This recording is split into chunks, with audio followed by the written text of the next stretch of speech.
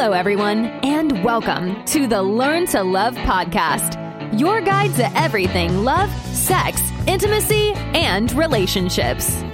Each week, your host, Zach Beach, interviews new experts on love, including couples therapists, relationship coaches, sex educators, and best-selling authors. Learn the best tips and cutting-edge wisdom to better love yourself, others, and the world. Thanks so much for joining us. We hope you enjoy the show. Welcome to the Learn to Love podcast, everyone. I am your host, Zach Beach, and I'm here with the incredible meditation teacher, author, and leader, Spring Washam.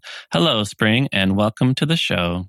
Hi, Zach. Yeah, it's good to be here with you. Today, we are going to talk about cultivating a fierce heart. But before we get into that, let's learn a little bit more about Spring. For those that don't know, Spring Washam is a well-known meditation teacher, author, and visionary leader based in California and Peru. The author of A Fierce Heart, Finding Strength, Courage, and Wisdom in Any Moment, Spring is a pioneer in bringing mindfulness-based healing practices to diverse communities and is one of the founders and core teachers at the East Bay Meditation Center located in downtown Oakland, California. She is a member of the Teachers Council at Spirit Rock Meditation Center in Northern California and has practiced and studied Buddhist philosophy in both the Theravada and Tibetan schools of Buddhism for the last 20 years. She is also a shamanic practitioner and is the founder of Lotus Vine Journeys, an organization that blends indigenous healing practices with Buddhist wisdom. Spring's writing and teachings have appeared in many online journals and publications. She has been a guest on many popular podcast and radio shows, and she currently travels and teaches meditation retreats, workshops, and classes worldwide. Hello, Spring. How are you doing today? Wow, that was a lot. That sounded pretty good. It is a lot. You must be so busy. Well, usually, I have a pretty full schedule. I certainly had my 2020 schedule so mapped out in January. It was just like, yes. Now it's all changed. And here we are in the present moment, June 23rd, 2020. I like to mark things almost like a time capsule these days. Mm-hmm. It's true. It's sometimes hard to even you don't know what day of the week it is. You don't know what month. Yeah, exactly. There's so many less markers. So, Spring, I really love the work that you do in the world. I've frequented East Bay Meditation Center many times, and I love your presence, and you imbue so much light and happiness in your way of being. And I was surprised to read in your book about just how challenging your childhood was. You very vulnerably wrote about watching your parents get lost to addictions, your mother to food, and your father to drugs, money, and life on the street. And also how you yourself struggled with self-hatred and depression. So I'm so curious. I know, it's hard to answer, how you got to where you are today. But I just think about all the love and light that you imbue, and how did you get from point A to point B? Yeah, I think that's a really good question. And honestly, I think the biggest thing that helped me in my life was meditation practice and finding a meditation practice in the midst of so much going on. I was very lucky at a young age. I fell into, first it was Paramahansa Yogananda, the autobiography of a yogi, the book, and so many people like Steve Jobs gave that book out. I think it was some big event. He was giving that out as a book that inspired him, and others, millions of others. But I really do attribute it to learning how to meditate, because even at a young age, I always had this really deep sense like something is wrong with our minds. I would get why are people acting like this? Why is there so much pain? I was very observant as a child, very empathic, very aware of the adults and the behavior of adults around me. And I somehow knew it's like something is wrong with our thinking. Something is wrong with our minds. So that led me into really being curious about the mind, like this mind-body process and what happens, how we think and how we believe, and why are we so emotional.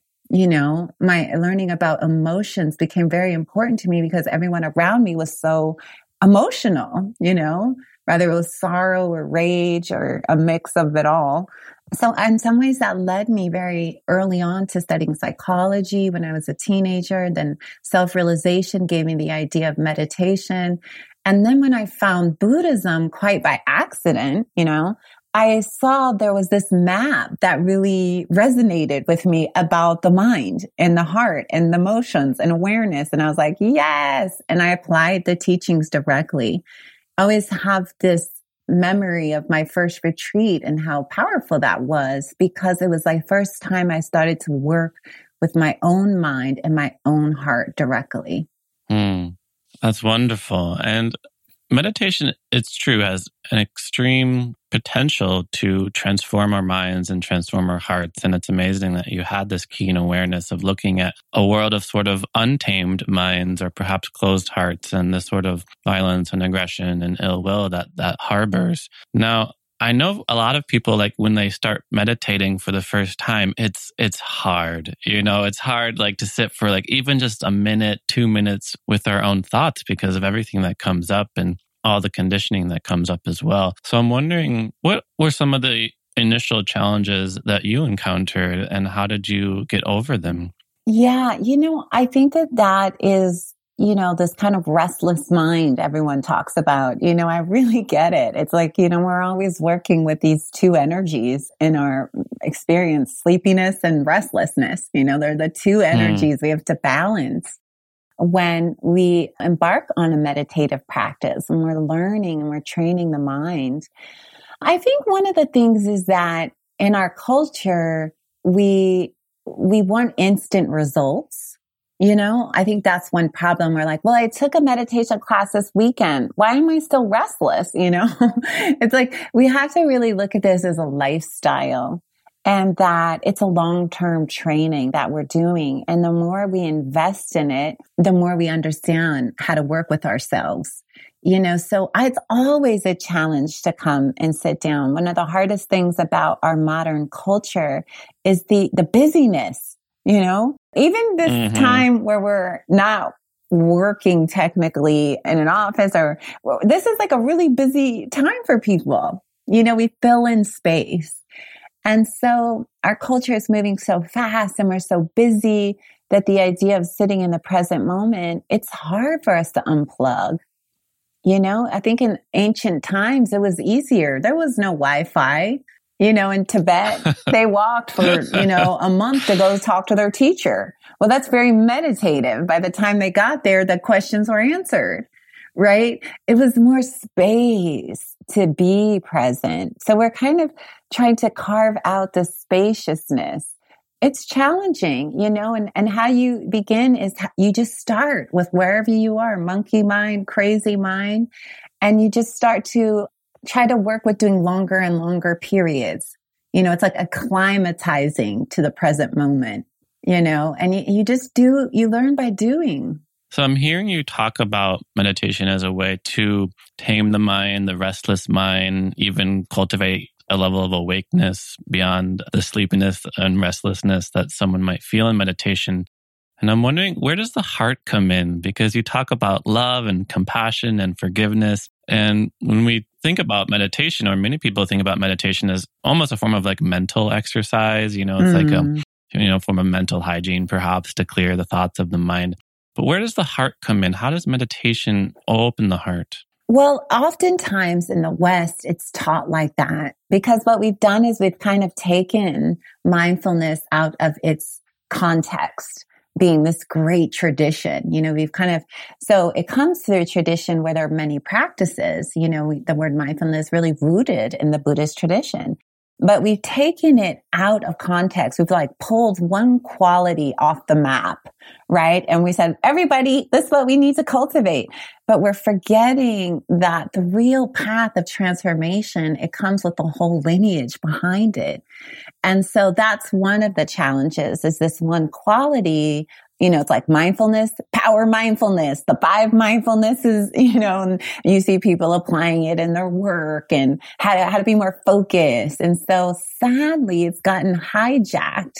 And so the perception is that, okay, this is going to make me almost like some kind of pill that is going to make me hyper focus or make me feel happy or, and we forget the whole path it's a basket of ingredients. You can't take one ingredient. If you take, you're taking one ingredient out, but it's a big one, right? You're not going to get the same cookie if you take out the chocolate chips out of it, right? It's going to be different.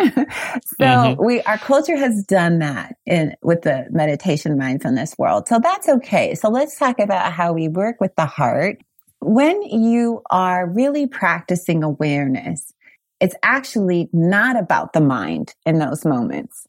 It's the opposite of that. Mostly we're caught up in our mind all day, right? We're thinking about the past. We're thinking about the future. We're like, oh no, oh my God, what am I doing? I got to call this person. Where's my Zoom link? We're just like all over, right? The mind's just like a waterfall, stress, worry, some happy moments for sure, laughter, then worry, then wondering what's going on CNN. Oh my God.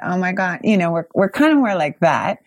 So the meditation is the idea of the meditation isn't to apply some kind of technique.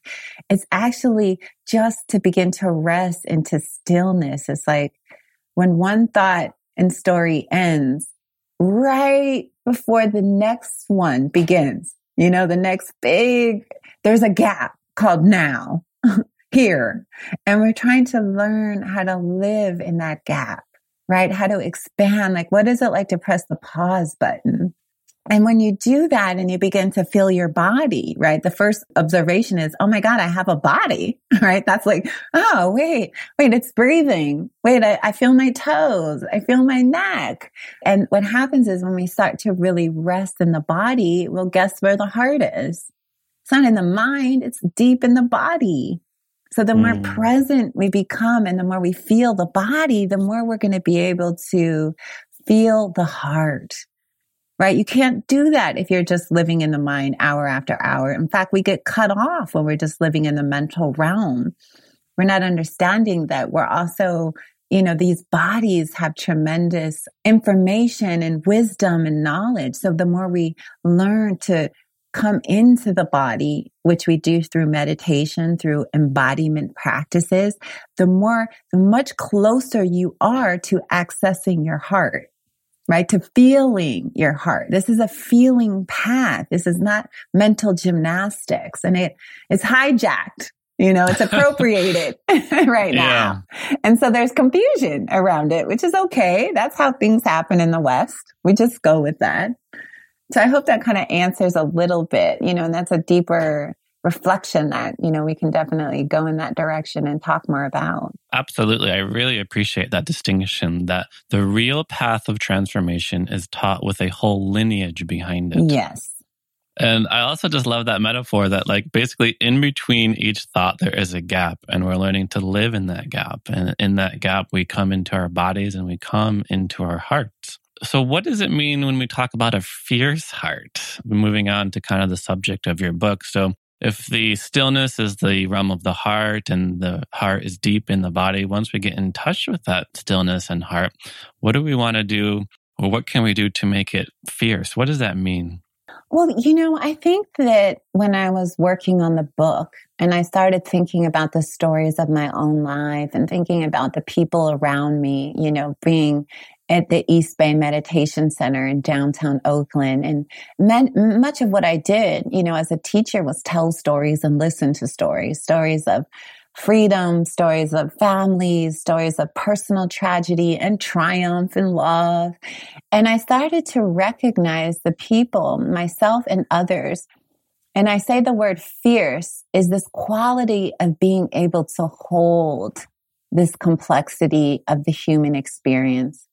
Here we are, in the midst of this physical coronavirus epidemic and health. And then we have a civil rights movement happening.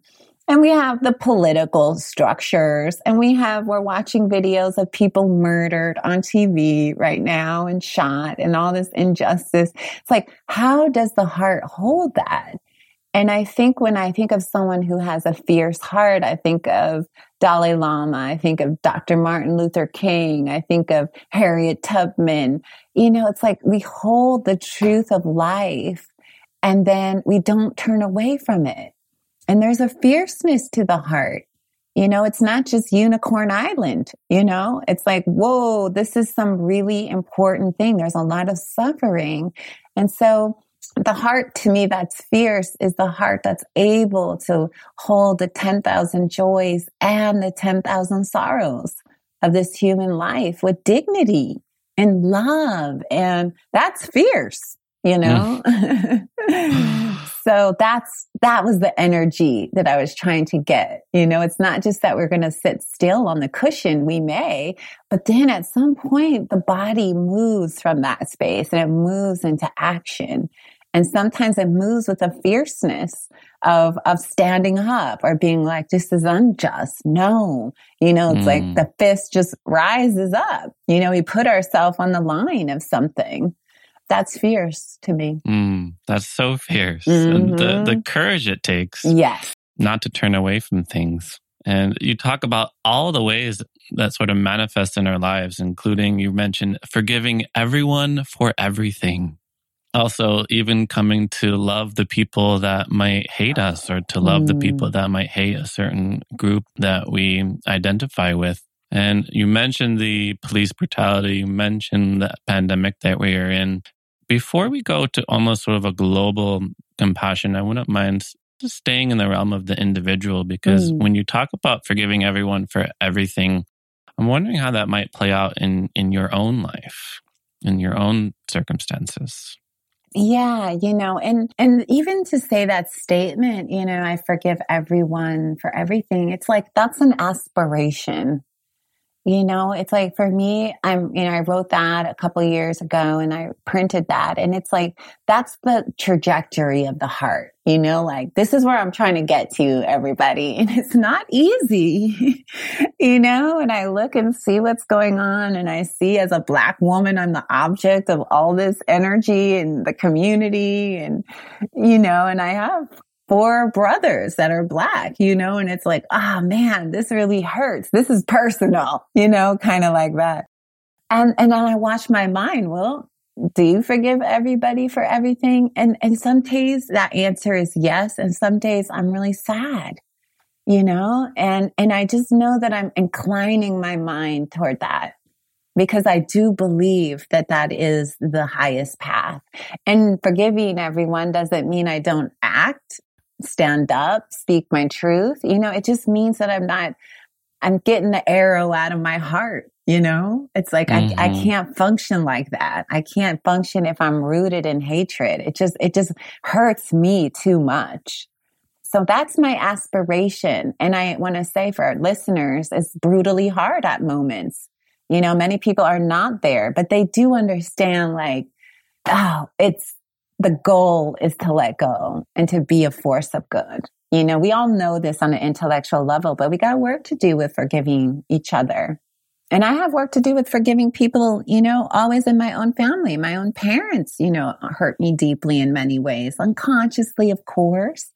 But I have really forgiven them. I continue to forgive them, for all of their delusions, and I trust that they are helping me forge a deeper fierceness. You got to practice, right? You need people to work on. These are qualities that you forge in relationship, right? In families, you got to have some challenges to grow. And so I've had those challenges and I still continue to have them. And I'm sure I'll have them to my last breath on this planet, I just love your way of sort of just honoring the aspects of the human experience, like saying that it makes you sad, saying that these are aspirations and that these are directions we're trying to go. But of course, being human, we all have certain obstacles around it. And it's just so very rooted in your truth. So you mentioned being a Black woman in this world. You mentioned having 4 brothers that are Black, and also mentioned the fierce heart and able to hold all the challenges that this entails. So I'm wondering, how does one love the people in this world, the systems in this world that go against your way of life, that don't honor who you are as a human being? And I'm wondering, how do you deal with the anger of systemic oppression, how do you even cope with something like the fear of, one of your brothers going out, not knowing 100% if they're going to be coming home? When you talk about embracing the 10,000 joys and 10,000 sorrows, how do we embrace the fear, the anger, the hatred that we see from other people? Yeah, well, this is where I rely a lot on my Dharma training and years of studying core teachings and studying them in a way that I know that they're true. For me, the journey of awakening from my understanding of the Buddhist core teaching is that, we're on this path of purification, that this is a whole journey from ignorance to wisdom, right? And the ignorance is what we're seeing, isn't it? And it's rooted in greed, it's rooted in hatred, and it's rooted in delusion. And as a young practitioner, I was always studying those three qualities, because the Buddha talked about when the mind is pure of greed, pure of hatred, and pure of delusion, it expresses natural qualities and it's attained nibbana, right? So that's the end of the confusion. And so for me, that was the movement of my life, is like uprooting these out of the mind stream. And so when I look around and I see people who are maybe killing others or in a hate group or, promoting violence against innocent people, it's like, oh, right. What I'm hating is the greed, hatred, and delusion. What I'm upset, not hating, but what it's not them. It's that mind state. Jesus kind of said the same thing, hate the sin, not the sinner, or something. I don't know why that came to me right now, but I've been thinking a lot about biblical references lately, the Bible. What does the Bible say about all this? Love thy brother. We're looking for everything to hold on to right now. So I really look at the systems of oppression also are the consciousness of greed, the consciousness of hatred, the consciousness of delusion. And so as we see, for me, as we start to question the systems, or like even the police, like we're paying for this.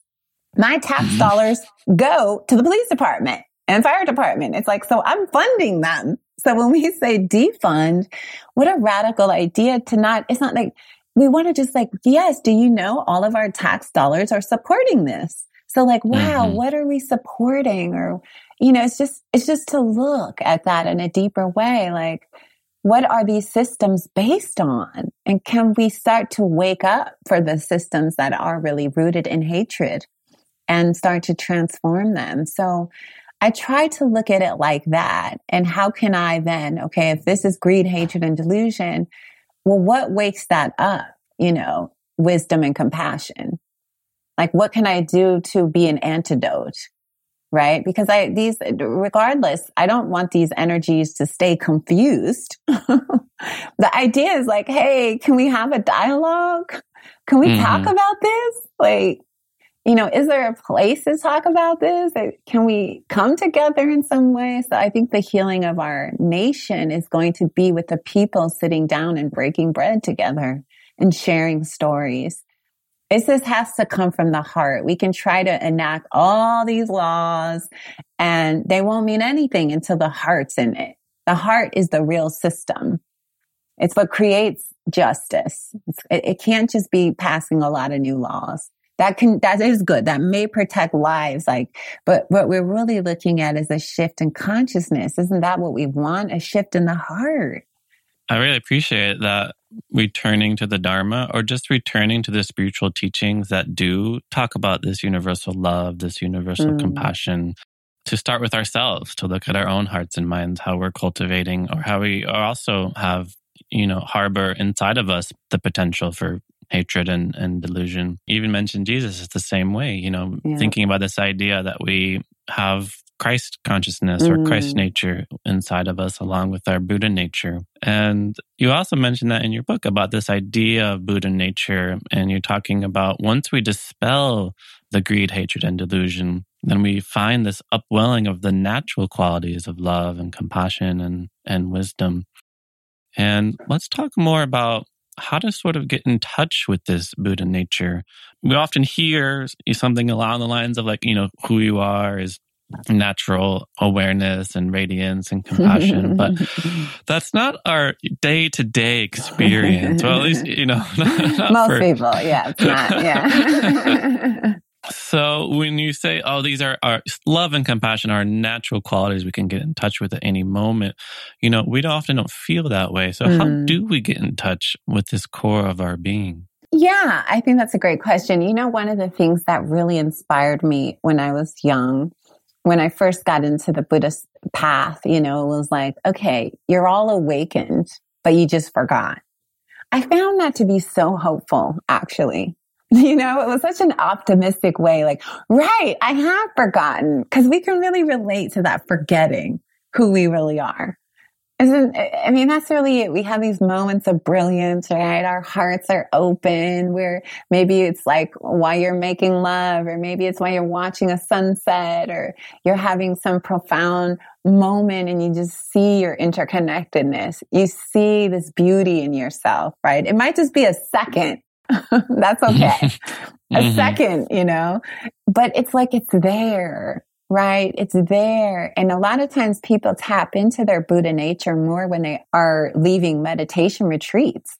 They spent days, and they start to enter into this state of sublime, where they feel compassion. They just feel love for their brothers and their sisters. And it comes from living in that gap, Zach, that gap of here and now. Where the stories, we press the pause button and we're just resting. There's something in that gap between stories. The more we rest in it, it's like the more the ignorance dissolves. It's the ignorance of separation. It's the ignorance of fear of our brothers and sisters. What's so sad about the racism is like, people go and they maybe shoot a Black man. They're shooting themselves in that moment. To think that you don't ever get away with anything. Everything is lawful, right? What you do to me is done unto you, and it's just, I take a lot of refuge in that too. What you do to someone, you do to yourself. When you speak about someone, you're speaking about yourself. And so I'm very passionate to share that with people. And so I try to remind people all the time, even when I was at East Bay Meditation Center, and I can't even tell you how many Dharma talks I used to give there. Thursday night Sangha was for communities of color. I gave so many talks there over the last decade. But I always used to tell people, what I'm saying is not new. You know this already. I am reminding you right now. So you might give me credit, but don't give me the credit. It's you. I'm helping you to remember your true nature, right? And so the big thing is remembering. And the second thing is taking time to remember. So you can look at your spiritual practice not as another grim duty on the to-do list. Oh no, I have to sit for 20 minutes and try to do mindfulness. Don't look at it like that, because then that becomes like, oh no, I've got to work out. No, I've got to call my mom. It becomes a drag. But instead, it's like your time to remember your true nature. It's like, yeah, we have to remember, because it gets obscured. Our goodness gets obscured, and we start acting in ways that are counterproductive to our deepest intention. Now, when you're talking about clearing the gap, I'm imagining, or living in the gap, I'm imagining like the clouds parting, like the clouds of, say, hatred and greed and delusion, and then a light begins to appear, and that state of sublimity, that light is who we are, although we might identify with the clouds. And it's so inspiring just hearing from you that what we do to others, we do to ourselves, because we're all connected. And it is something to remember, but it's something so many people quite clearly have forgotten. Right. Yeah, that's part of the ignorance, right? That we see so much separation. We think that we can say cruel and hateful things and there's no consequences to it, because it appears that it's insignificant in the moment. But everything's spoken to another. It's like, this is also the law of cause and effect in the Buddhist tradition that and it's not that you want somebody to be harmed for their actions, is that they will be by their actions. It's law. Every time we speak or we act, we put a seed in the ground. And are we sowing seeds of love? Are we sowing seeds of hatred? And sadly, there's so much seeds of sorrow being sown right now, right? Just people acting in ways that are just killing, harming, inciting killing and harming of other beings. And so it's something for all of us to watch and to learn from. And this is a collective experience that what the whole world is going through right now. Everybody's observing this. Everyone's talking about this. And what I think is there's something I want to mention specifically, like as spiritual practitioners, of people who are lovers of truth, and we want to wake up and we want to open our heart and we want to live fiercely. You want to be looking at the internalized oppression and the stories that are alive in you. You want to catch them. You want to catch any area where it could be white supremacy because we're swimming in it, right? And it's painful, but we want to interrupt the narrative, right? We want to see the program. And one of the ways that you can do that is just what's so genius, I think, to catching the program is the 3 words, Black Lives Matter.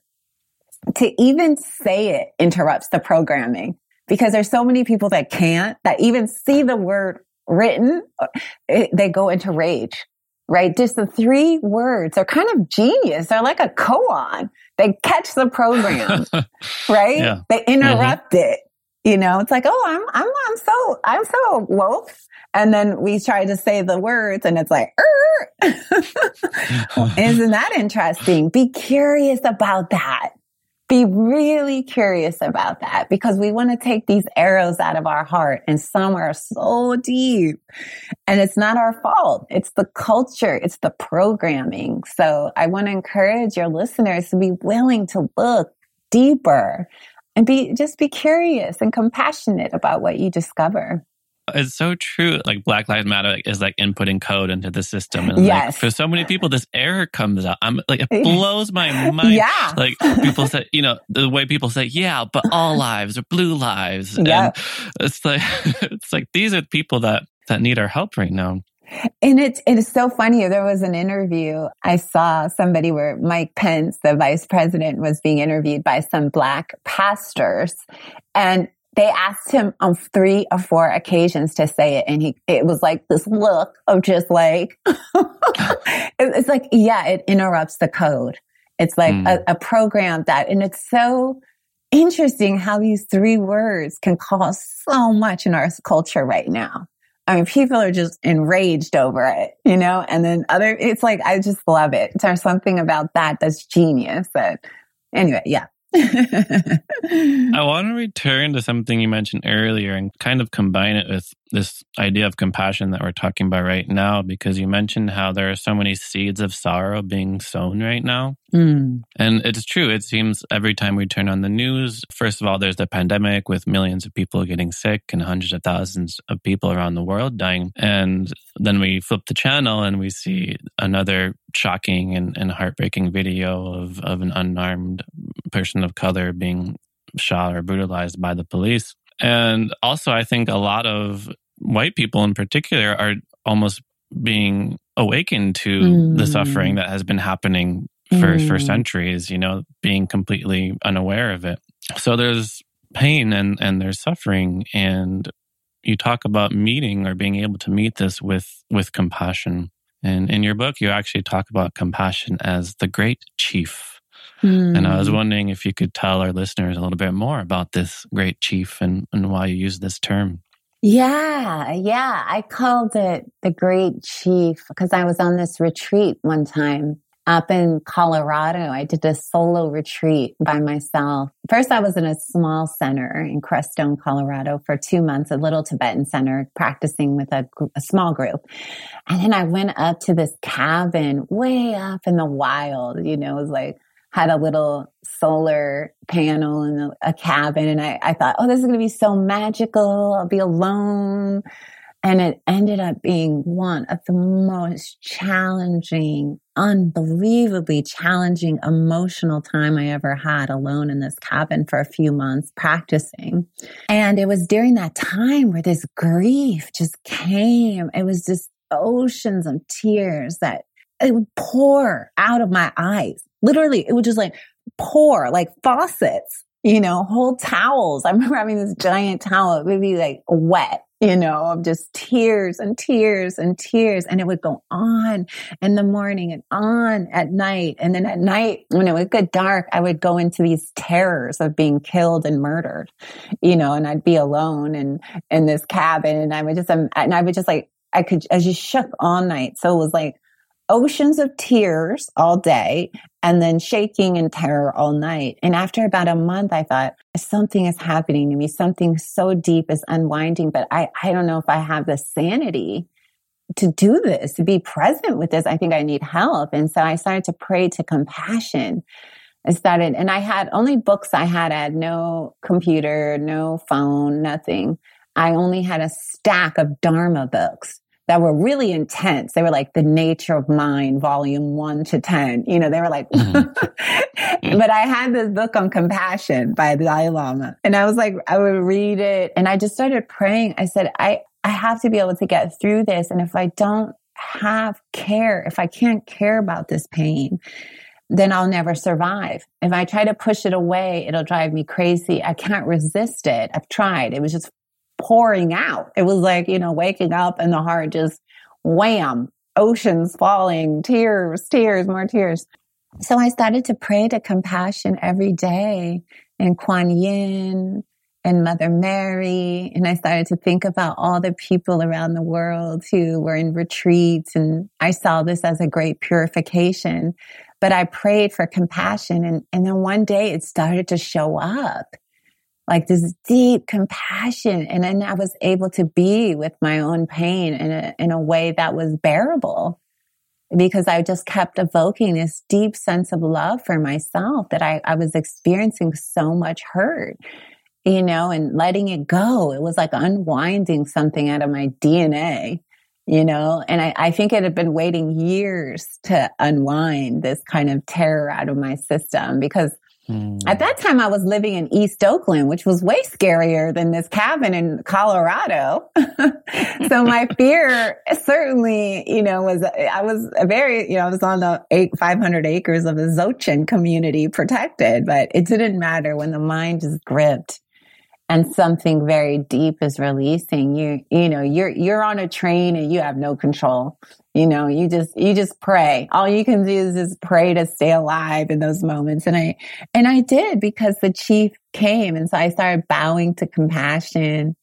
I was doing a lot of prostrations on that retreat too, to the Tibetan practices. So I just every day started doing like hundreds of prostrations, bowing to the Buddha of compassion.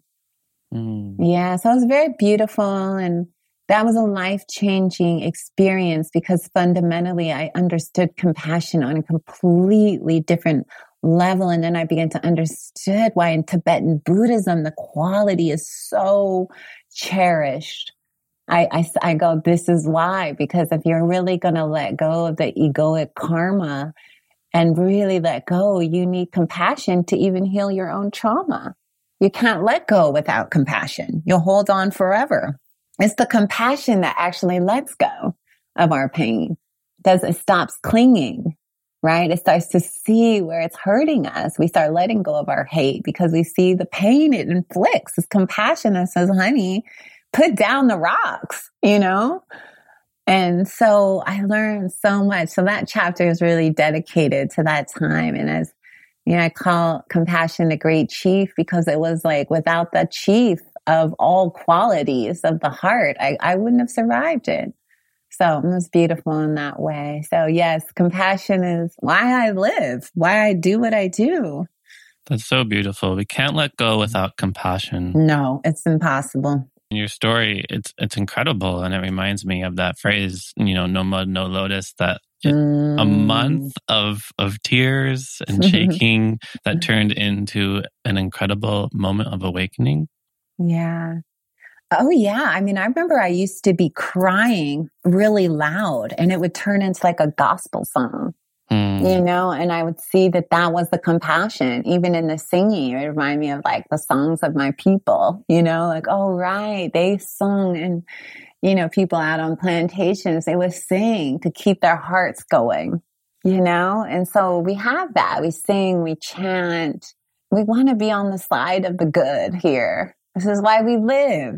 We use this time, don't waste it. Use it for freedom, standing up and doing stuff like your conversations, creating dialogues, creating opportunities for people to share their stories is so important right now.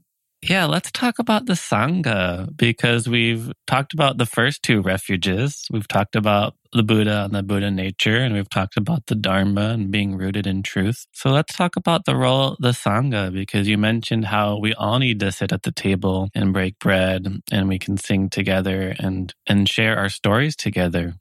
So how do we find that Sangha in our lives? How do we cultivate the community of like-minded spiritual practitioners to support each other's growth and healing? Yeah, I think that's such a great question. It's like, this is all in some way about building family and community. It's so interesting because there's this famous quote where in the Pali Canon where the Buddha's cousin, Ananda, who was his attendant for 35 years of his life, was his attendant. And he asked the Buddha, he says, "So, Blessed One, it seems that spiritual friends are half of the holy life." And then they said the Buddha corrected him and he said, "No, Ananda, spiritual friends are the whole of the holy life." Right? And so there's this idea that who you have around you, it brings us power. There's power in numbers. There's power in bringing people together for the good, so we gather with our friends who are inspiring us to grow and to do more and to practice. Our sanghas uplift one another. My understanding of this aspect has been so much more lived in the last few years. Like, oh man, without my spiritual friends, I couldn't live this life the way I do. When I fall down, they pick me up, and remind me, dust me off. I'm like, oh, right. And when they fall down, I pick them up.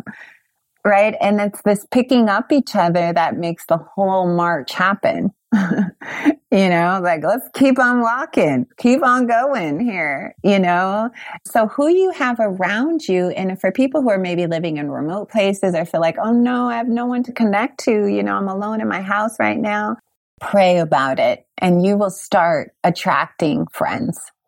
Maybe online, you joining groups or you're going, somewhere in your community or you'll start to attract it when it becomes important to you. They'll start to show up. So don't give up hope. Even in small towns, there's flowers blooming in the weeds, so you just look for them and you'll attract that. So, but yeah, having a spiritual community, especially right now, is just so important. There are flowers blooming in the weeds, so find your flowers. That's so beautiful. Yeah, and they're there. Don't just look at the weeds. It's easy to do. That's what we always do. So thank you so much for coming on the show, Spring. I could just listen to your talk of wisdom and truth and forgiveness and compassion forever. But we are running out of time, so I want to just finish with asking you a question I love to ask all of my guests, which is quite simply, what do you wish everyone knew about love? I think I just wish everyone knew how really when we tap into the unconditional aspect of it, how powerful it really is. In relationship, it's one level, but when it's turned kind of to all beings, like humanity, like all beings and like this force, that I think that just to believe that it's a force that is guiding us.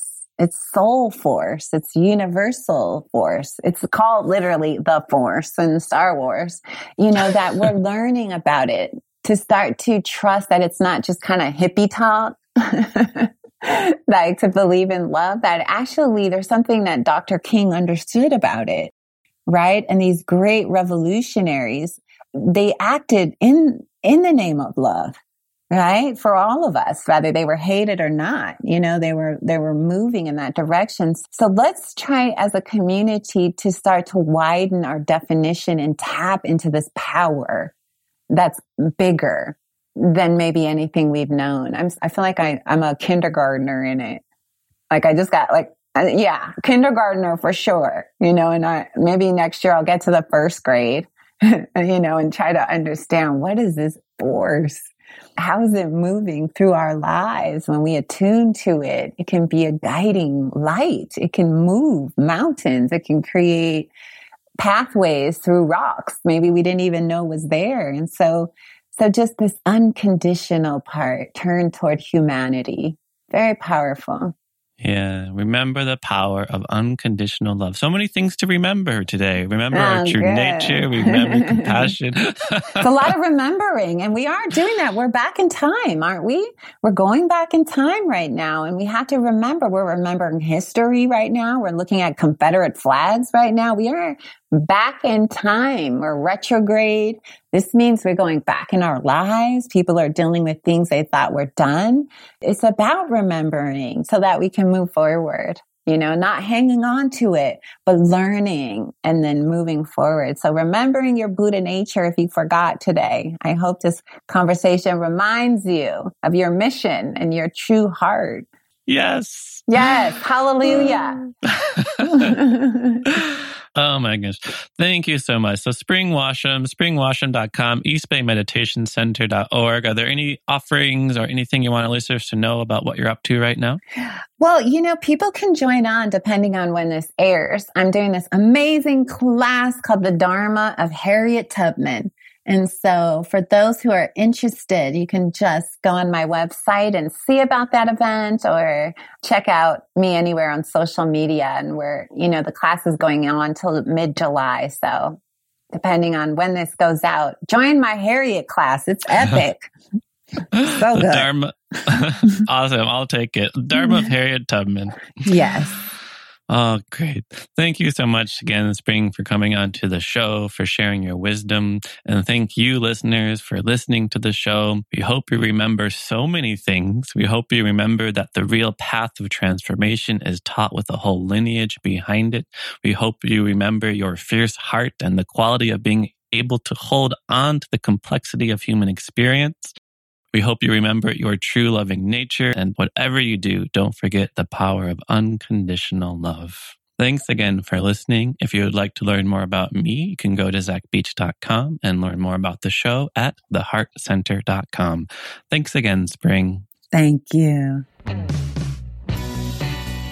Thanks again for listening to the Learn to Love podcast. To learn more about the show and your host, head over to zachbeach.com or theheartcenter.com. You can also follow Zach on Facebook, Twitter, and Instagram.